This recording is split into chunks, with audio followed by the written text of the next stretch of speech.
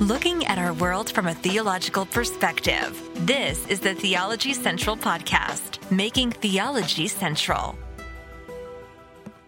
Good afternoon, everyone. Does anything sound different? Does it sound different in any way, shape, or form? Does it?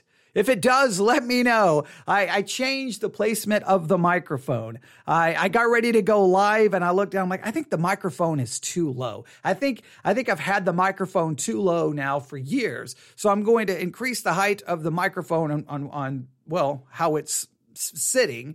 And if you can tell a difference, if it sounds a little bit better, does it sound a little bit more professional, maybe less echo? I don't know. If you notice anything, let me know. newsif@yahoo.com. Oh, but that's neither here nor there, right? Well, I guess it's somewhere. I do need to know, but welcome everyone. Good afternoon, everyone. It is Monday, July the 11th.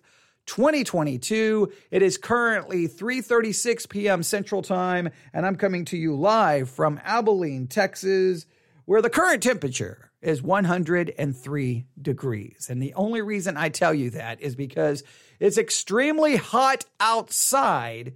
And the series that we are working on, it's kind of gotten hot with my frustration and irritation, but we're hoping that all of that is about to change. Yes, that's the hope, is that everything is about to change. And by the end of this episode, it's not going to be frustration or irritation. It's going to be like, wow, that makes perfect sense. That explains everything. We can all calm down. We can all relax. We can all stop worrying about it. I know you're not worried about it. I know some of us have been worried about it, but we will finally have a definitive answer. That is the hope. Only time will tell. All right. So are you ready? We have been working on a series on Philippians chapter 3, verse 10. We put forth kind of our own hypothesis, our own theory that was put forth by one of our listeners. They kind of came up with the basic idea. I took it, tried to flesh it out a little bit, and then we started saying, here's our theory, here's our idea. And then I decided, you know what? What's the best way to test our theory? What's the best way to test our idea? I know, we'll just grab random sermons that have been preached dealing with Philippians chapter 3, verse 10, sermons that are supposed to be an exposition of Philippians chapter 3, verse 10, and we'll listen, hoping that we are going to get, something that provides a different perspective, a different interpretation. Now, I know what you're thinking, but wait a minute. Why didn't you know that the sermons that you reviewed didn't have that weren't any good or had problems? Because I don't listen to them first, because that would make this show feel like that it's a rehearsed show and that it's a performance more than an actual theological discussion. So we grabbed some random sermons, started playing them, and we're waiting. We were like, okay, come on, give us a different interpretation of Philippians 3, verse 10. Come on, hit us with it, hit us. And what we got was absolutely crazy. Even though it was a 4-part series supposedly on Philippians chapter 3, verse 10, the reality is it had nothing to do with Philippians chapter 3, verse 10. It took individual phrases out, basically ripped it out of its context, and then just did a topical study on things related to those phrases. It was very frustrating, very irritating, but it demonstrated once again the principle that I'm constantly screaming about, that in some churches, the doctrine may be great, the theology may be great, that all may be wonderful, but in many cases, you're not actually studying the Bible because the sermon serves as a substitute to the actual text. And if you don't know what I'm talking about, go back and listen to Philippians 3:10, part 1 and part 2. You will hear exactly what I am talking about. Those 2 episodes will serve as the go-to example of whenever you try to tell people about that. Hey, I think that sermon kind of was a substitute for the actual study of the text. How dare you say that? And you say, well, listen to these episodes, and I think you'll understand this principle that I'm trying to get across. So at least we accomplished that. But that wasn't the goal. The goal is to understand Philippians chapter 3, verse 10. So this is what we're going to do. We're going to open our Bibles to Philippians chapter 3. We're going to read verse 10 specifically, but maybe the verse that comes before it, maybe the verse that comes after it. We'll read a few verses, and then we'll kind of offer at least our possible interpretation.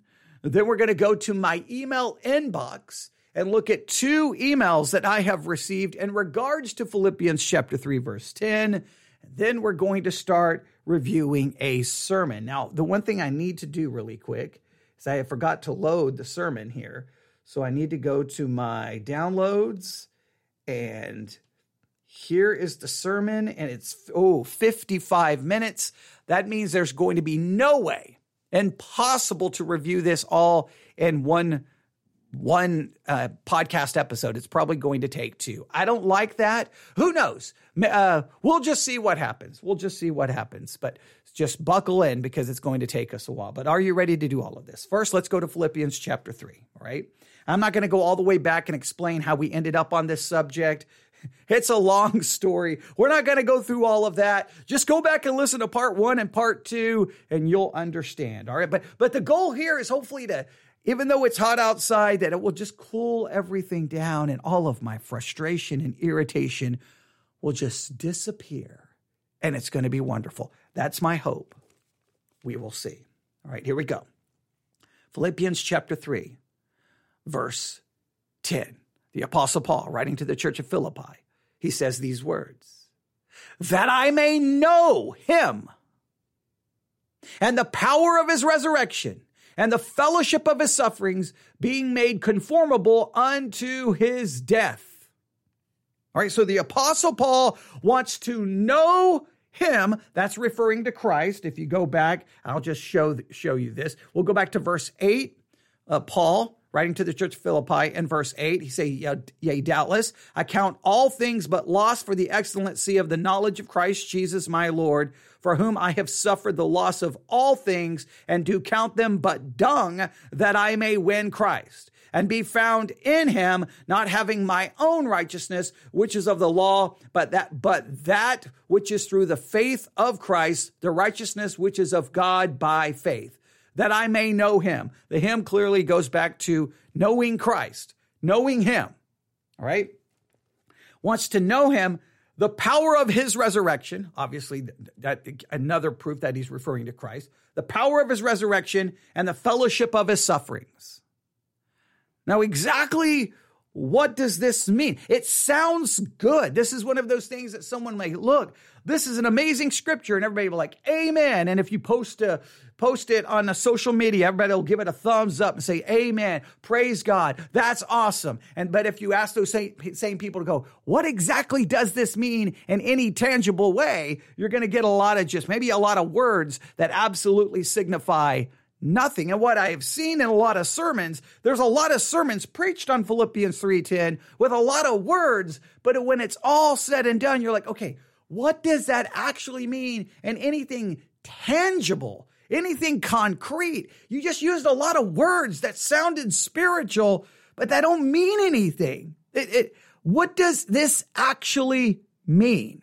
So we came up with a theory, a thesis, a hypothesis. And this is what we discovered, all right? It's the idea that a listener discovered, shared with me. So I'm going to say we discovered it. I fleshed it out a little bit, all right? So I'm trying to make sure I'm specific here. But when I say discovered, it's the idea that we came up with, and it's the one that we have presented, but we are willing to have that idea challenged, and we are willing to give up that idea for something better, all right? But here we go. I'm just going to go back and kind of explain the context briefly, right? And then try to explain why we came to the conclusion that we did. All right, here we go. Philippians chapter 3, verse 1. "Finally, my brethren, rejoice in the Lord. To write the same things to you, to me indeed is not grievous, but for you it is safe. Beware of the dogs, beware of the evil workers, beware of the concision." All right. For we are the circumcision, all right, if I can read correctly today, Philippians chapter 3, verse 3. For we are the circumcision, which worship God in spirit and rejoice in Christ Jesus and have no confidence in the flesh. Though I might also have confidence in the flesh, if any other man thinketh that he hath whereof he might trust in the flesh, I more. So he's getting ready to establish this concept that, hey, if you're out there trusting in the flesh, trusting in your works, trusting in your righteousness, if anyone could do that, the Apostle Paul's like, I could trust in the flesh. I could trust in my actions. And he starts explaining why.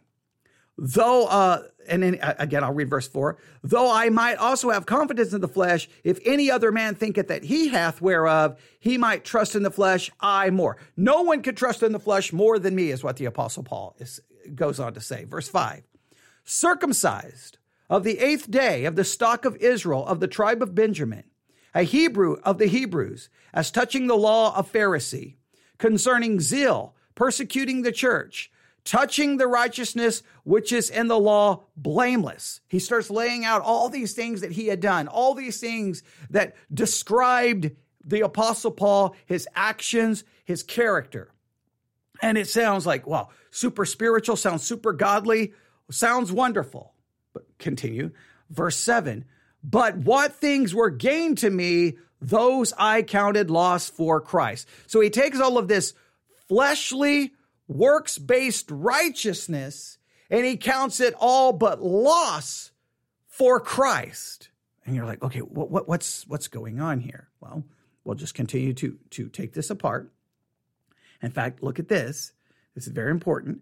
Verse 8, yea, doubtless, and I count all things but loss for the excellency of the knowledge of Christ Jesus my Lord, for whom I have suffered the loss of all things, and do count them but dung, that I may win Christ. Once again, the context, he's referring to this earthly, fleshly, law-keeping righteousness, this righteousness that is accomplished by your works and your actions. He's like, I count that all but dung, that I may have Christ. Seemingly to indicate that if you're going to have Christ, it's not going to be based off some fleshly righteousness, based off some works you have done. If you want Christ, you've got to give up all of that trust and clinging to and looking to and taking pride in that fleshly righteousness that may describe your life. You've got to count that but dung so that you may have Christ. And to make sure that we understand the point, verse 9, and be found in him, not having my own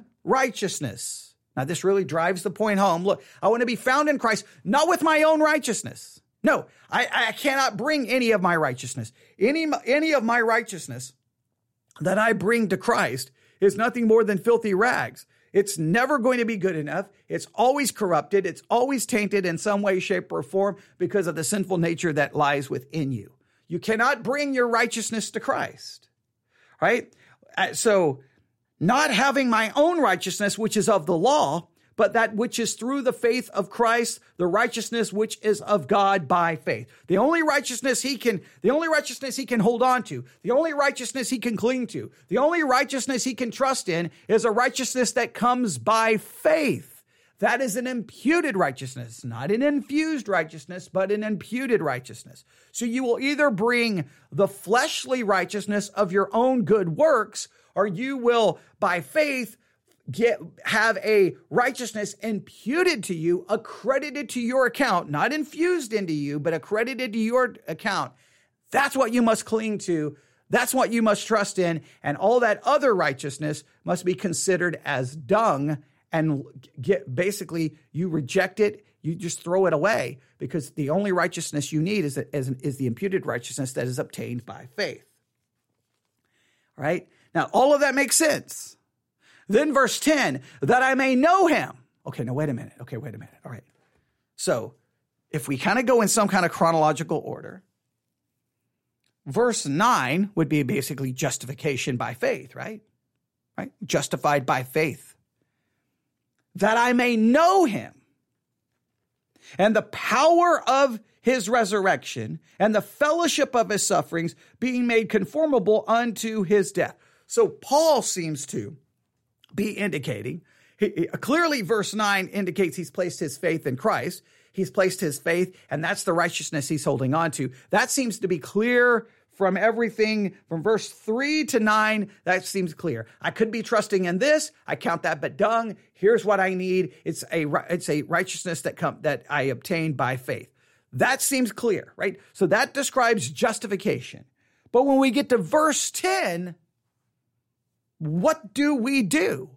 Because Paul all of a sudden seems to say, okay, I have faith, but now I want to know him.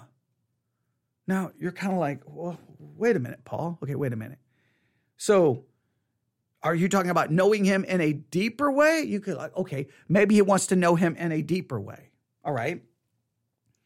I want to know him and the power of his resurrection. All right. So what? Now I want to make sure this is very clear. What does that mean in a practical way? Someone who's been justified by faith now wants to know him and the power of his resurrection. What does it mean to want to know? I want to know the power of his resurrection. Some would say, is it just a academic head knowledge? Most would say, no, it is not. Some would argue it is a experiential, it's a deeper, it's an intimate knowledge. So I truly want to know the power of the resurrection. All right. How do you know this? How do you obtain this? What does this appear? What does this look like? Like, what does this look like? And I want to know the fellowship of his suffering, and I want to be made conformable unto his death.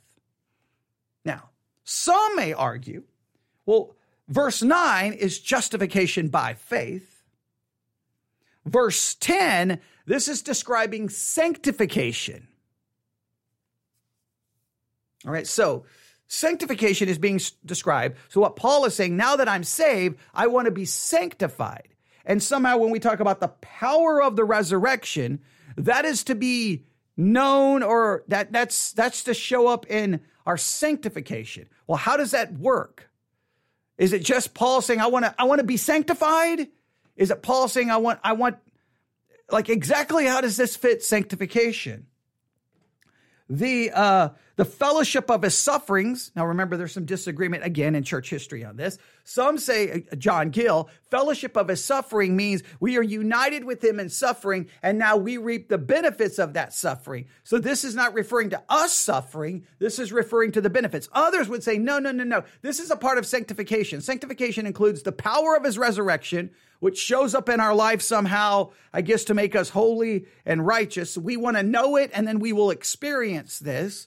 The fellowship of his suffering means we, in a sense, join him in suffering, and that suffering means we die to self, we take up our cross, we deny self, and we no longer follow self. And then to be conformable unto his death is, well, that's where we continue to move forward in sanctification, is we become dead to ourselves. And Paul is like, this is what I want to know. I want to know the power of the resurrection to make me godly. I want to experience suffering of me dying to self, denying self, dying to sin. I want to be made conformable unto his death until I no longer exist and Christ lives in and through me. Now that sounds good. Right? I can preach it that way, but what does it exactly look like? That Paul is just saying, hey, I want to know the power of the resurrection. And here's my concern. And you got to at least hear me out. I know many people will reject what I'm about to say, but here is my concern. And I'm just going to continue to explain my concern over and over and over. If we take the power of the resurrection to be some power that we experience, some power that we get as a Christian in the process of sanctification, then what you're claiming is that when one becomes a Christian, they now receive a supernatural power that now works in them and through them to make them godly, to make them holy, to make them righteous. Now, the first obvious question is, well, wait a minute. If that's the power of the resurrection, if that's the power that basically brought Christ, resurrected him, if that power is now in me, you think at the very minimum, we could reach sinless perfection, right? You think at the very minimum, that kind of power could once and for all destroy the sinful nature, eradicate the sinful nature, and I could be godly and holy. You think that kind of power would clearly produce in Christians who know true doctrine and that there would be no disagreement and we would all know the truth and understand the truth. But I got 2,000 years of church history going, man, Christians are a mess. Christians sin this way. I mean, we got 1 Corinthians. I don't even need to look to church history after the Bible. I can just go to the Bible and look. You had every kind of you had disunity, sin. You had all kinds of things going on in the church of Corinth. Paul didn't say, hey guys, you got the power, stop doing it. No, he's like, you're like babes in Christ. You're carnal, you're fleshly. So how can you explain that we have supposedly all of this power to produce sanctification, yet nobody can be sinless, yet nobody can agree on any Bible doctrine, yet no one can agree on any Bible interpretation? I start having questions. That's the fellowship of his suffering. I can work through that, right? I want to know the fellowship of his suffering. I want to know truly what it is to die to self, deny self, and no longer follow self. I can understand that. I would like to know this power of the resurrection in some tangible way, not something theoretical, but in a tangible way. Because if I did, well, then I would just stop struggling with sin. And you say, well, no. You're still, because it's always this kind of like back and forth. No, you have this power, but you're not going to be sinless. You have this power, but you're still going to struggle with sin. You have this power, but you still are not going to, struggle with understanding the Bible. Well, wait a minute. On one hand, you talk about I have all this power, and the next minute you make all the excuses for why we don't see the manifestation of said power. Or it leads to you have this power, and so therefore if you commit this sin, you're not saved. And so therefore you start judging people based off the practical righteousness in their life, which then begins to deny that we're saved by an imputed righteousness, and you almost imply that we're saved by an infused righteousness, which then begins to destroy the whole doctrine of grace, and you basically become a Roman Catholic. All right, so there's lots of issues here. But I understand that that's a popular view. So what we suggested is our idea was this, and I could work this out a little bit more, but that's okay. Our idea was this, that yes, verse 9, we are saved by faith alone. And now what Paul here says, I want to know these things. I want to know him. Well, most everyone agrees that this is being written close to the end of Paul's life. He's in prison.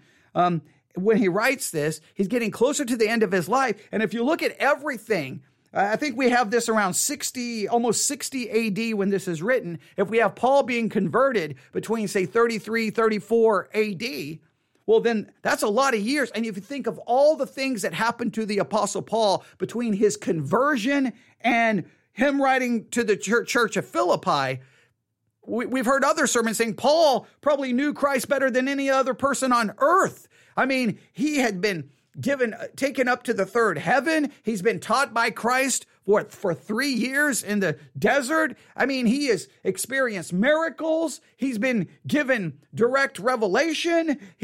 God is using him to write scripture. When he says, I want to know him, it's Paul's like, hey, I want to know him more. It just seems like a meaningless phrase, because Paul already went into it, unless he's asking and wanting to know something that goes beyond what you can know here on this earth. And when he says, I want to know the power of the resurrection, hadn't Paul, in a sense, already seen the power of the resurrection in many different ways? So that doesn't seem to make any sense. I want to know the power of the resurrection and sanctification. He's at the end of his life. Wouldn't he have already experienced that to some level, right? No, but it makes sense so just stay with me. And I want to know the fellowship of his suffering. Hadn't Paul already been denying self, dying to self, and suffering? It seems an odd place for Paul to say these things, unless what Paul is doing in verse 10 is this. I want to have this intimate knowledge of the power of the resurrection. When will he experience that? When Paul himself is absent from the body and present with the Lord. When Paul himself experiences, being in the presence of God. And no more pain, no more sickness, no more death, no more nothing. The fellowship of his suffering. If we go with John Gill's idea, That means that I'm good. I want to experience that full union with Christ, that all of the benefits of his death and his suffering, I finally get to fellowship and experience all of the benefits that flowed from his suffering. Because guess what? When will you experience that? When you're before God. You will be like him. You will no longer have a sinful nature, no more death, no more pain, no more suffering. Be conformable unto his death. When you see him, you will be like him. The old you will be completely, once and for all, completely gone. We argued that Paul here is expressing a longing for something that is not experienced through the process of sanctification, he is longing for something at the end of his life that he will experience in glorification. That's where we put it. That's our theory. Now, those are two concepts. Here is the email that we received. The first one is this. The first one was this. Verse 9 describes someone wrote me and said, my interpretation of Philippians 3, 9 through 11. Verse 9 describes justification. Verse 10 describes sanctification. Verse 11 describes glorification. Verse 11 reflects Paul's personal unworthiness for eternal life, even though he knows he has it because of the imputed righteousness of Christ. And they said that I'm using the New King James Version.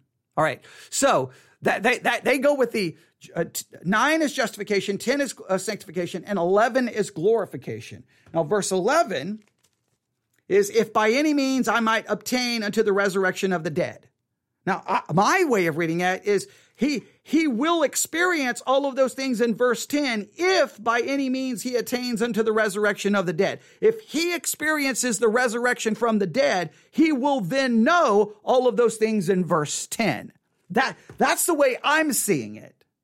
Now, I understand this person sees it differently. And you know what? I appreciate it so much because here is someone who took the time to go, hey, that's what we wanted. We wanted someone to challenge our thesis, our hypothesis. We wanted someone to challenge it. So thank you so very much. We may end this still disagreeing, which is not that uncommon in Christianity because no one can agree on any interpretation. But I appreciate you took the time to email us. So then what I really loved is they did this.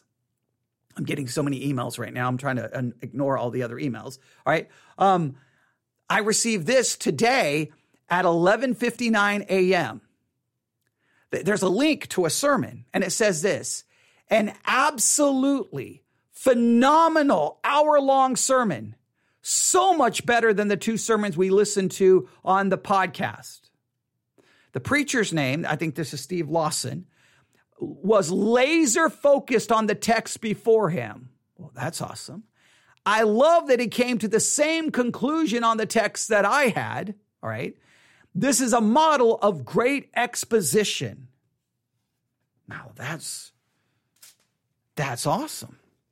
We're going to hear a model of great exposition. Now, and we know that the conclusion of the sermon goes against my theory, my thesis, and the one of at least one of our listeners who put forth the idea that we are working on, the one that I agreed with, that Noah somehow Philippians 3:10 is Paul is longing for something that is not going to be experienced in this life, because by the time he writes Philippians 3:10, he would have already experienced, if those things describe things you experience in life, Paul would have already experienced all of those. Right? If the power of the resurrection is just, who else could have seen the power of the resurrection other than the Apostle Paul? He saw the resurrected Christ, people raised from the dead. There was so many things Paul was involved in. We could go all day and say he would have experienced that. Fellowship of his suffering, if we think that relates to actual suffering. Paul had already, he was in prison at the time. So it just seems weird that Paul's like, my goal, some translation, is to know these things. Paul, you already know these things. Unless he's wanting to know something in a way that you can't experience on earth, but you can experience it in your glorification. That's why we're going with that view. But if Steve Lawson gives us a model of great exposition, that puts forth a view that's different than ours, then you have to listen to a perspective that's different than yours. That's the only way to have your view challenged. So what we're going to do for the next 30 minutes is probably maybe the next 40 minutes, we're going to entertain this and see where we end up. But I had to go through all those different perspectives just to set us up with this. I know you're like, we've already talked about it, but I got to keep putting the different ways of interpreting it. So let me go through this again. Interpretation number 1, Philippians 3:9 speaks of justification by faith. Philippians 3:10 speaks of sanctification. Philippians 3:11 speaks of glorification. All right. My view, Philippians 3:9 is justification by faith. Philippians 3:10 is Paul expressing that his goal is to truly experience 3 things: the power of the resurrection, the fellowship of his suffering, and to be conformable unto the death of Christ. And he longs for these 3 things, but clearly these are not things that are going to be experienced on earth, because Paul would have already experienced most of those things by the time he writes the letter to the church of Philippi. So we say that is referring to something he wants to experience, and it will only happen in the resurrection from the dead, in his glorification. So I think Philippians 3:9 is justification by faith. Philippians 3:10, Paul's desire to experience these things in the most full way possible, and that will not happen unless he experiences the resurrection of the dead. Unless he experiences the resurrection of the dead, he will never experience those 3 things. That is our perspective. Now, we're going to listen to Steve Lawson give supposedly a great exposition, a model of great exposition. We may disagree, but you know what? If it actually deals with Philippians 3:10, then it will be a great exposition compared to what we have heard in our other sermon reviews where they ignored the actual text. So I'm ready to hear this. I hope you are. Let's start our review now. I want you to take God's word. You knew I'd say that. I want you to take your Bible and turn with me to the book of Philippians chapter 3. Today I want to bring you a message entitled, The Greatest Testimony Ever Given. Philippians chapter 3, and I want to begin my reading in verse 3. We'll start our exposition in the middle of verse 4, but I want to get a running start. Philippians 3, beginning in verse 3.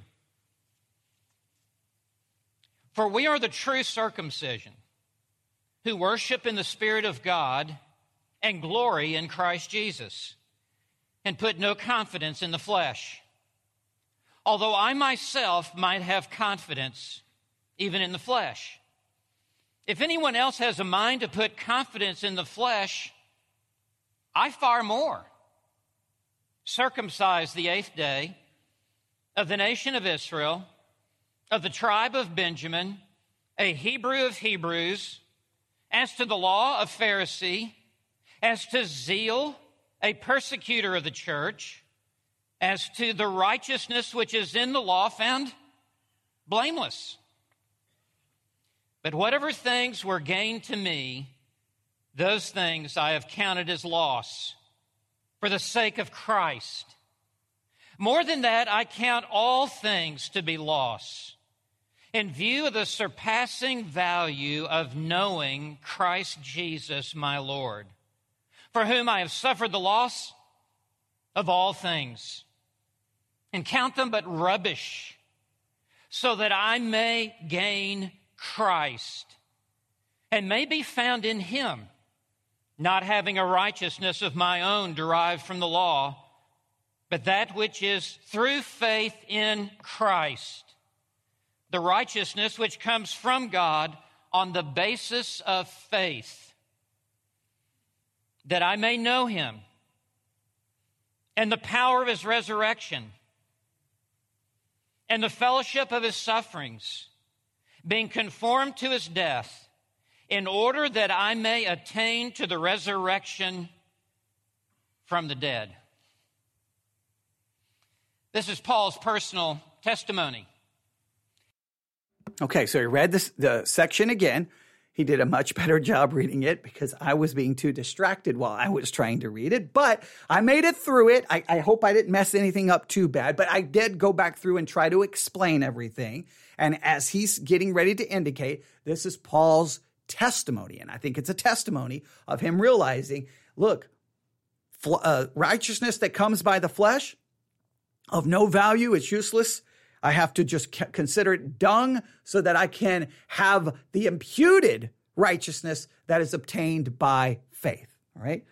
I don't think there's any other than maybe from Roman Catholicism. I think most of us who are not Catholic would clearly, I think, come to an agreement on how to interpret Philippians chapter 3, verses 1 through 9. I don't think there would be any problem. The problem seems to start in how to handle verse 10. And, well, we've already heard a lot of some of our sermon reviews so far in Philippians 3:10. And this series that we're doing in Philippians 3:10, we've already seen some major issues. We'll see how he's going to handle it. And again, I already know, based off the emailer who sent this to me, that this is going to go against the thesis, the hypothesis that we have put forth in how to interpret Philippians 3:10. And that's what we want. We wanted something to go against what we came up with, because that's how you test your interpretations. That's how you challenge yourself. If all you ever do is listen to people who already agree with you, you'll always think you're right. So I am glad someone sent this to me. I'm glad they put forth their idea, and we're going to listen and see if this works. And I believe it is the greatest testimony that has ever been given by any Christian. And the reason that I say that is because arguably the Apostle Paul is the greatest Christian who ever lived. And I think a case could be made that the testimony of the greatest Christian who ever lived would be giving the greatest testimony. Now, I definitely have to throw this out because this is so important. And we had one listener who indicated how they would feel listening to a sermon like this. And I think it has to be taken into consideration. He just told you, hey, Paul is the greatest Christian who ever lived.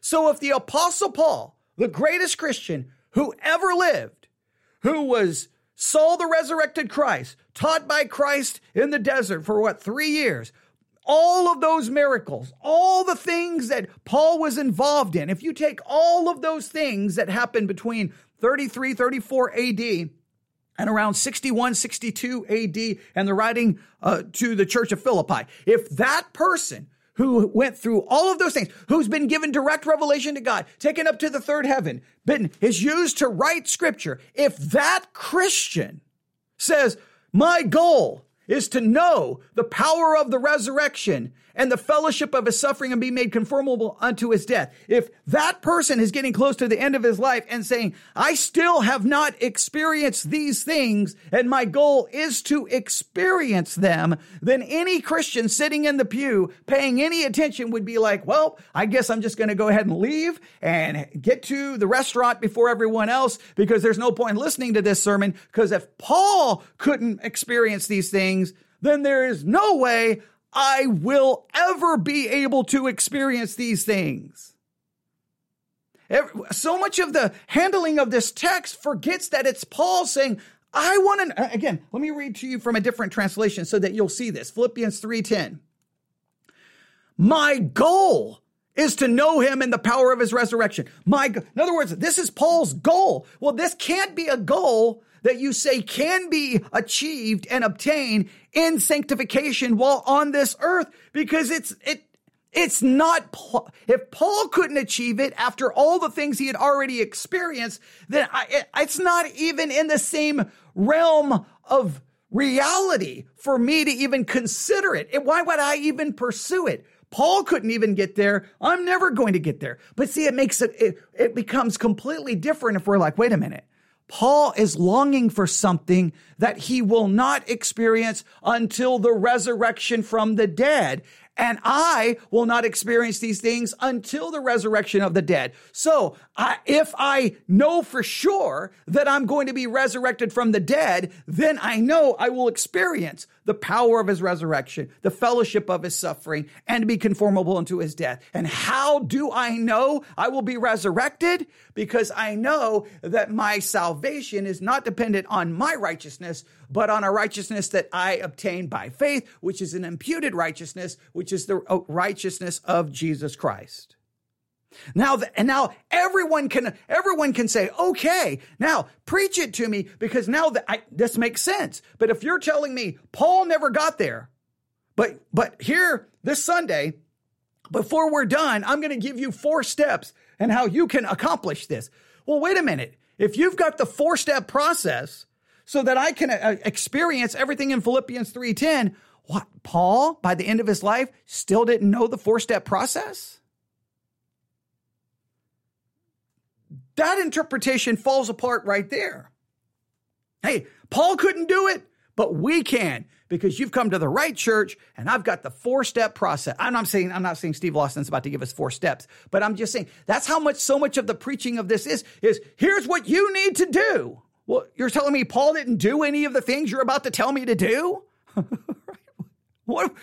He was taken up to the 3rd heaven. I mean, all the experiences he had with God, if that wasn't sufficient, well, then there's no point in even listening. There's like, never mind. Paul couldn't get there. I can't get there. I'll worry about it later. I'll never worry about it because it's just an impossible thing. But if it's, wait a minute, I want to know these 3 things. I want to know the power of the resurrection. I want to know the fellowship of suffering, and I want to be conformable unto his death. Okay, I want that. That's my goal. Well, how will I ever experience that? The resurrection of the dead. That makes, like, this is my desire, and my desire will be ultimately one day fulfilled when I stand in his presence and I will be like him. I will know him fully. I will be like him. I will no longer have a sinful nature. The curse of death is completely destroyed. There's no more death, no more pain, no more suffering. When all of that, then I will truly know the power of the resurrection, fellowship of his suffering, and be conformable to his death. That's the only, if I don't place it in glorification and I place it as something that can be achieved in sanctification, but Paul didn't get there, writing in 61, 62 AD, then I've just given everyone in the church basically something that they cannot achieve. So then I don't know, then that just seems, that's where I'm having an issue. Let's continue. That there is. But more than that, this is a testimony that is so full of the gospel. A testimony is not the gospel per se. And no one will ever be saved because of your testimony. Your testimony is about you. You're not the Savior. Christ is the Savior. And the only way anyone will ever come into the kingdom of God is for us to talk about Christ. But our testimony is a great opportunity to talk about Christ. And what makes Paul's testimony so powerful and so dynamic is that it's not about Paul. It's about Christ. And the only thing that Paul says about himself here really is his own failures and what he was before he was converted. And he gives all honor and glory to Christ. And as you and I give our testimony, we need to be always pointing away from ourselves, pointing people to Christ. And as we give our testimony, we must make certain that it is full of the gospel, which alone is the power of God unto salvation. Now, every great testimony has 3 parts. And we see those 3 parts here in Philippians chapter 3. What we see in anyone's testimony is their life before conversion. Okay, this is good. He's actually dealing with the text compared to the previous sermons we reviewed. We're already very, very happy. I do love the fact that he's saying that a person's testimony is not to point to self, but to point to Christ, because I think that's a major problem with a lot of testimonies. So this is all great, all awesome, all wonderful. Everything's going great. I'm just curious how he's going to handle Philippians 3:10, because That's what we want. That's all that matters for our purpose. We want his perspective. We already know where it disagrees with our thesis, but I keep calling it our hypothesis, our theory, because I want to make it very clear that we've not made a dogmatic assertion yet.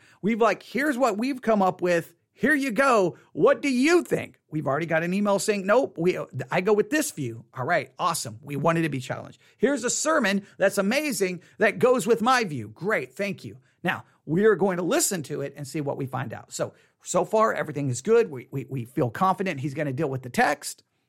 How is he going to handle it? Here we go. Then their life at conversion, and then their life after conversion. And that's what we see. In verses 5 and 6, that's before conversion. In verses 7 through 9, that's at conversion. In verses 10 and 11, and really following, that is after conversion. So what we have in verses 5 and 6 is condemnation. In verses 7 through 9, justification. And in verses 10 and 11, sanctification. Paul is so linear in his thinking. He is so methodical and so well organized. Even as he gives his testimony here, it is like a systematic theology. It is all tightly worded and logically laid out. So let's look at the greatest testimony that has ever been given. And I want you to note first, beginning in the middle of verse 4, this first heading is just simply before conversion. It's Paul's life, we would call it his BC days. This is a really good outline that he's breaking this down. This is really good. I like this. This is putting it all in its proper context. And remember I think the rule has to be, I think it should be taught in every seminary and every Bible college, that remember, the goal of outlining is observation, not interpretation. If your outline contains an interpretation, I believe you're not it's just incorrect and you have to throw out your outline. Your outline is an observational tool where you take what's on the page of Scripture and you place it on a different page so that you can observe what's there. Most of your Bible study is observation. You've got to do like 80% observation before you can get to the last 20% of interpretation. The quality of your observation determines the quality of your interpretation. Poor observation, poor interpretation. So I think this is very fair to say that what he's getting ready to get here is before conversion. I think that you could demonstrate that from the text. And I think that would be perfectly okay. I don't think that's an interpretation. I think that's giving us just what he's going to describe his life before faith in Christ, right?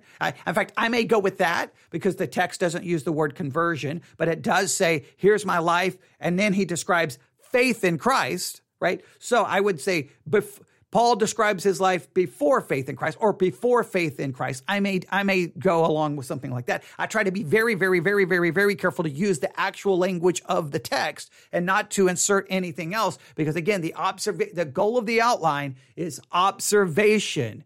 Observation always precedes interpretation, and the quality of the observation determines the quality of one's interpretation.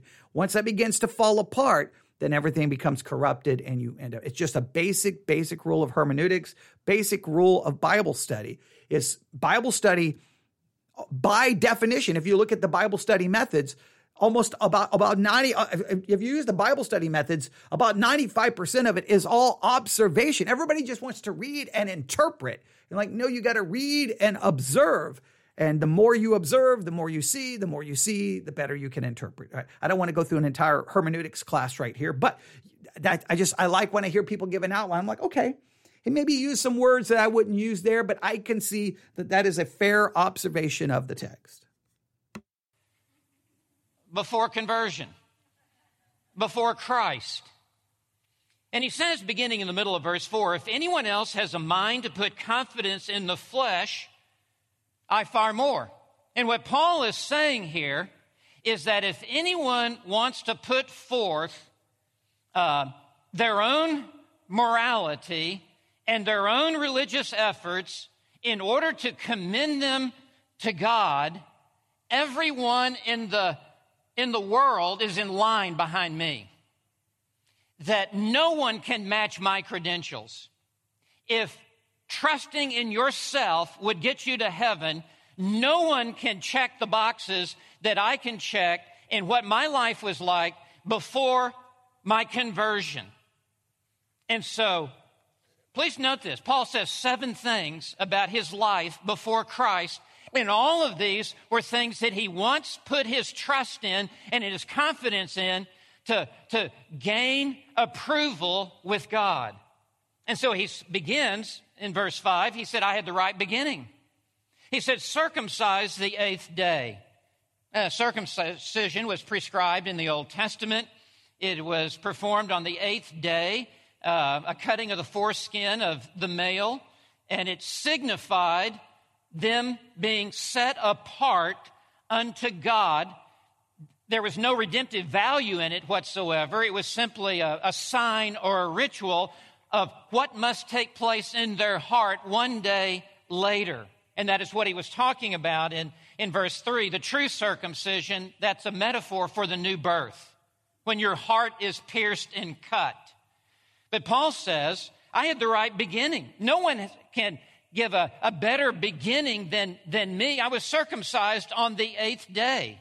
And then he says, he had the right nationality, of the nation Israel. Paul says, I was born into God's chosen people, into God's covenant people. And then he says, I had the right tribe. So within the nation, the tribe of Benjamin was the elite nation. The tribe of Benjamin, when they divided up the land, that's where Jerusalem is. That's where the temple is.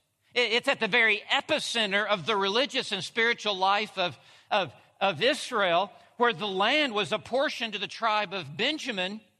And the first king of Israel came out of the tribe of Benjamin. In fact, Paul was named for him King Saul. He was Saul of Tarsus, and Benjamin was one of the 2 tribes that remained loyal to King David. So, what a pedigree. What a resume Paul has going here for himself. And that's good observation and good information about the significance of being from that tribe. That's good background information. So this is all adding to it. He's doing a great job painting the picture that Paul's like, here's all that I had going for me. See, typically, it is interesting. I do like the way the testimony is, because typically you're taught, you tell everyone how bad you were. I was messed up. I think this is very interesting. I think that Philippians 3 would be a good testimony to teach kids who are raised in a Christian home, right? Because a lot of kids raised in a Christian home, what they're taught is that you have to have this testimony of, I was a drug dealer, I was in charge of a gang, we killed 14 people, I worshiped Satan, I used to sacrifice, a cat every night at midnight, I was a witch. You're almost taught that the worse your behavior was, the more powerful your testimony. And you're almost encouraged, at least in some churches at a certain period of time, to really almost, I hate to say embellish, but man, they wanted you to tell the bad stuff. Tell everyone how bad you were, tell them you're saved, and now tell everyone how good you are, right? That's the way it's supposed to be. I love this, that he's telling everyone supposedly how good I was. See, I was doing everything right. I was circumcised. I was this tribe. A lot of Christian kids need to hear that in a testimony of, you can be raised in a Christian home and do all the right things. You didn't lie to your parents. You didn't disobey. You didn't sneak out. You didn't do this. You didn't do this. You didn't have sex. You did everything good. But that was your righteousness. And at some point you had to consider your righteousness nothing but dung, so that you could find and obtain the righteousness that comes by faith, and imputed righteousness, because your righteousness wasn't good enough to get you into heaven. Even though it was good enough to make everyone in church think you're the greatest kid ever, and that every parent wished that their kid was like you, and everyone thinks that you were great, and everyone probably thought you were saved.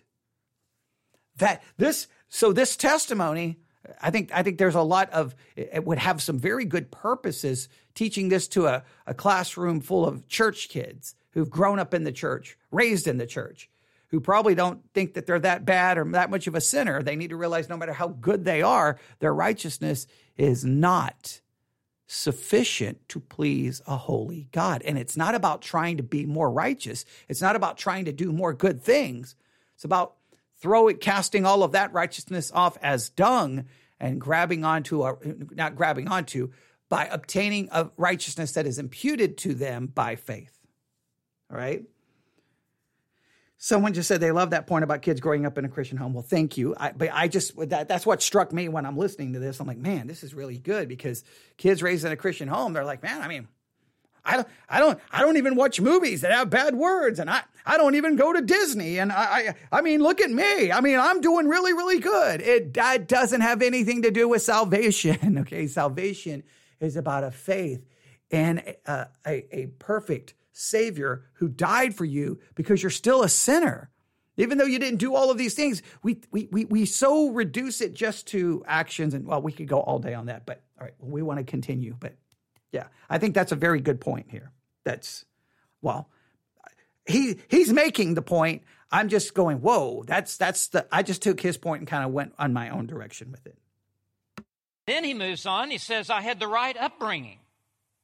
He grew up going to Awana, for heaven's sakes. He was a VBS poster child. Look what he says, a Hebrew of Hebrews. You can't be any more Hebrew than a Hebrew of Hebrews. He probably ate Hebrew hot dogs. I mean, who knows? A Hebrew of Hebrews, that means he was the son of Hebrew parents. He was raised in a Hebrew home. He was taught the Hebrew language. He grew up with Hebrew tradition. He learned the Hebrew customs. He was a die-hard, card-carrying Hebrew. You can't be any more Hebrew than this. And then he said he had the right standard by which he lived his life. Notice he says, to the law, a Pharisee. Now, a Pharisee, these were the arch conservatives in the nation of Israel. If you weren't born again, you probably would have been a Pharisee, because they believed the Bible. They believed it cover to cover. They believed in the sovereignty of God. They believed in the supernatural. They believed in angels. They believed in miracles. They believed in the resurrection. They believed in life after death. They believed in heaven. They believed in hell. They were as tightly orthodox to a point. And they were lost, right? Which is why this testimony is so powerful to kids raised in a Christian home. They got all of these things down. I mean, they would just use a little bit different language. This is being used as, a religious, spiritual Orthodox Jew. We could just change the language to a spiritual, quote unquote, Orthodox Christian. All right. And biblical, you believe this, you believe this, you believe this. Unless you have placed your faith in Jesus Christ and obtained an imputed righteousness, all of those other things, I know if I say, but dung, I know some Christian parents are like, no, don't say that, because I want my kids doing all. I think some kids, I hate to say this, I think what some parents want is they want their children following all the rules more than they want their children to have an imputed righteousness. I think some parents want their children to have a practical righteousness far more than they want their child to have an imputed righteousness. Most Christian parents are more concerned about a practical righteousness than an imputed righteousness. But the practical righteousness may help you sleep better at night, thinking, well, my kid's not doing anything wrong, but it doesn't help them for eternity. Right? We could turn this into a podcast all by itself. But we'll continue here.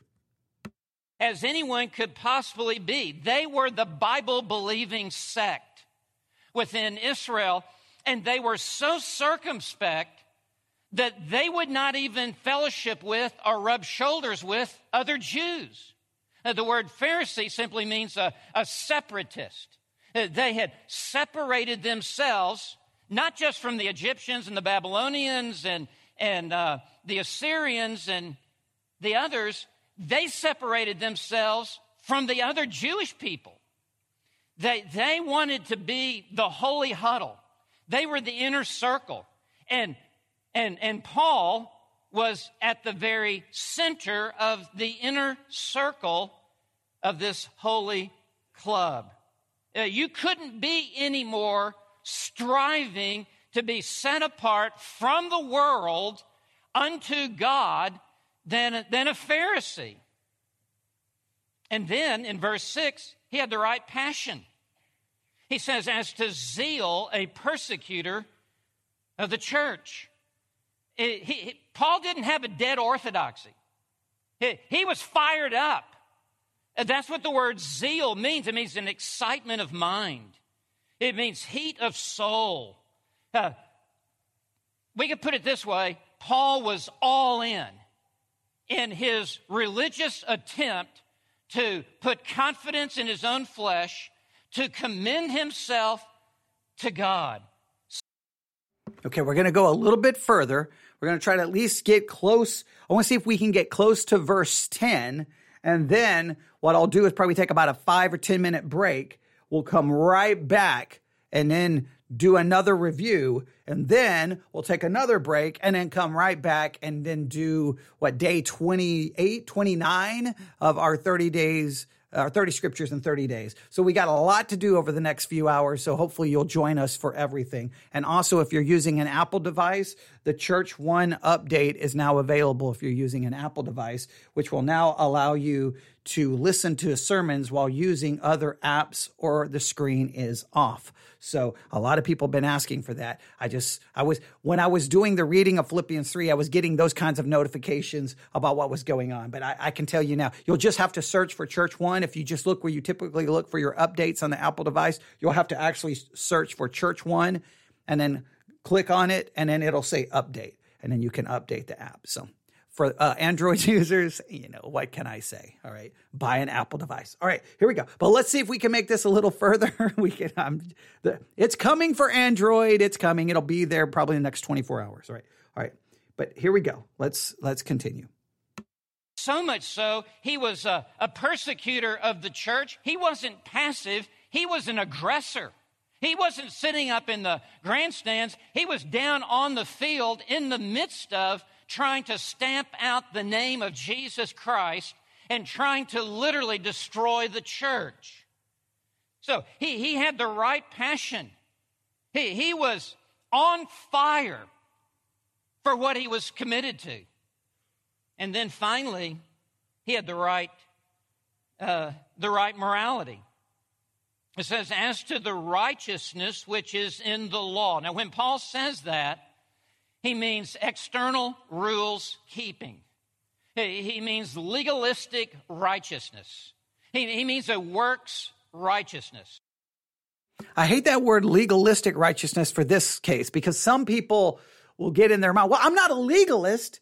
It doesn't matter if you're a legalist. The issue is, are you clinging to and looking to fleshly works and righteousness to somehow either in your mind make you saved, or in your mind proves that you're saved? Because if you're looking to your fleshly, earthly righteousness to prove you're saved, you're looking to the wrong thing, because all of that righteousness cannot prove you're saved, because there's people who can have that earthly, fleshly righteousness who are not saved. Therefore, it can never be a test of salvation. I know everyone preaches is like, no, if you're truly saved, you'll do this, and this. It can't be a proof of salvation, because the Pharisees were doing many of the things you would have on your list, and they weren't saved. Right? Lord, didn't we do this? Didn't we do this? Didn't we do this? Didn't we do this? Depart from me, I never knew you. So what do I look to for salvation? The imputed righteousness. My faith in his death, burial, and resurrection. Do I have faith in that? Am I trusting in his righteousness alone? Practical righteousness can never be used to prove the obtaining of an imputed righteousness, because an imputed righteousness, is imputed. It's accredited to your account. It's not infused inside of you. It declares you to be righteous, even though you are not righteous. So much of Christianity has this so confused today. But all right, we will. I want to see if we can get close to verse 10. All right, here we go. And he goes, as to the righteousness which is in the law, Paul says, I was found blameless. Now, he would say blameless simply because he hadn't murdered anyone. He hadn't committed physical adultery with anyone. He was outwardly moral and externally upright. No one could match Paul before his conversion concerning his efforts to commend himself to find acceptance with God. Everyone else was behind Paul. He had everything going for him. The right beginning, circumcised, the right nationality, Israel, the right tribe, Benjamin, the right upbringing, Hebrew, the right standard of Pharisee, the right passion, zeal, the right morality, blameless. Paul was religious to his eyeballs. He had external religion, but he had no internal relationship with God through Jesus Christ. He was like a man in quicksand. The harder he tried, the... Okay, I'm going to just jump in here. He had external righteousness. It's not about an internal relationship. Because, see, again, if you're not careful, you almost say they had external righteousness, but they didn't have an internal righteousness. I know that's not what Steve Lawson is saying, so I would say it this way. They had an external fleshly righteousness, but they did not have an imputed righteousness that comes by faith. The imputed righteousness is outside of us. It's accredited to our account. Whenever we start talking about something internal, you start sliding over into Roman Catholicism, where it's about an infused righteousness, which is what the entire Protestant Reformation was about. No, they did not have an imputed righteousness. They were holding on to a flesh-based righteousness. They were missing an imputed righteousness, which would be accredited to their account by faith. He just pointed that the difference was they had external religion, but not an internal relationship. No, they had external religion. They did not have an imputed righteousness, which we gain by faith. I've got to drive that point home, because so much of the Protestant world has almost abandoned the idea of imputed righteousness and almost have borrowed this idea of some kind of an infused righteousness, which is directly from Roman Catholicism. And I wouldn't even have noticed so much of what Protestant Christianity was doing until, I decided to attend a Catholic university to work on a degree on Catholic theology, because I wanted to be able to speak about Catholicism from a position of knowledge, not one of ignorance. And it was in that process that I'm like, whoa, wait a minute. I think there are Protestant churches out there that are better Catholics than Catholics. Because in a roundabout way, we start teaching almost this infused righteousness. And no, it's imputed. I cannot stress that enough. The deeper he sinks. Religion and morality never saved anyone. Hell is full of sincere, religious, good people. The fact is, there's only been one good person, and that was Christ. Being good is never good enough, because God demands perfection. And there's not a person on planet Earth who has met the standard of perfection. We have all sinned and fallen short of the glory of God. And so it was with Paul. Paul had everything except the one thing. He had everything except Jesus Christ. And so therefore he was perishing. And he was lost. That was where he was. Maybe you can relate to this. Maybe you grew up in church. Maybe you grew up in a Christian family. Maybe you grew up in a Christian school. And maybe you had Christian friends. And maybe you're surrounded by Christian influences. And maybe you're trying to live by Christian values. But despite all of this, none of that will save you. There is only one who can save you, and that is Jesus Christ, our Lord. And so Paul begins his testimony, and he doesn't glory in it. He puts it out there to show us that if anyone could put confidence in the flesh, it would be Paul. If anyone could work their way to heaven, it would be Paul. Paul had to come to the place where he realized that the cross is the only way of salvation. It's not a ladder. It's a cross. So this leads us now to verse 7. All right, we'll have to stop there because now verse 7, he transitions out of that point. All that point was awesome. Everything he said was wonderful. Everything he said was great. Hopefully, my adding to it proved to be somewhat beneficial. That still doesn't get us to verse 10, where we can test our hypothesis, our theory, our thesis. But we're getting there. The good thing is this sermon actually deals with Philippians 3:10 versus the other sermons we reviewed that literally ignored the actual text, okay? So we're at least getting there, all right? I'm not going to go back and review everything else. What we'll do is we're going to take a break, about 5-10 minutes.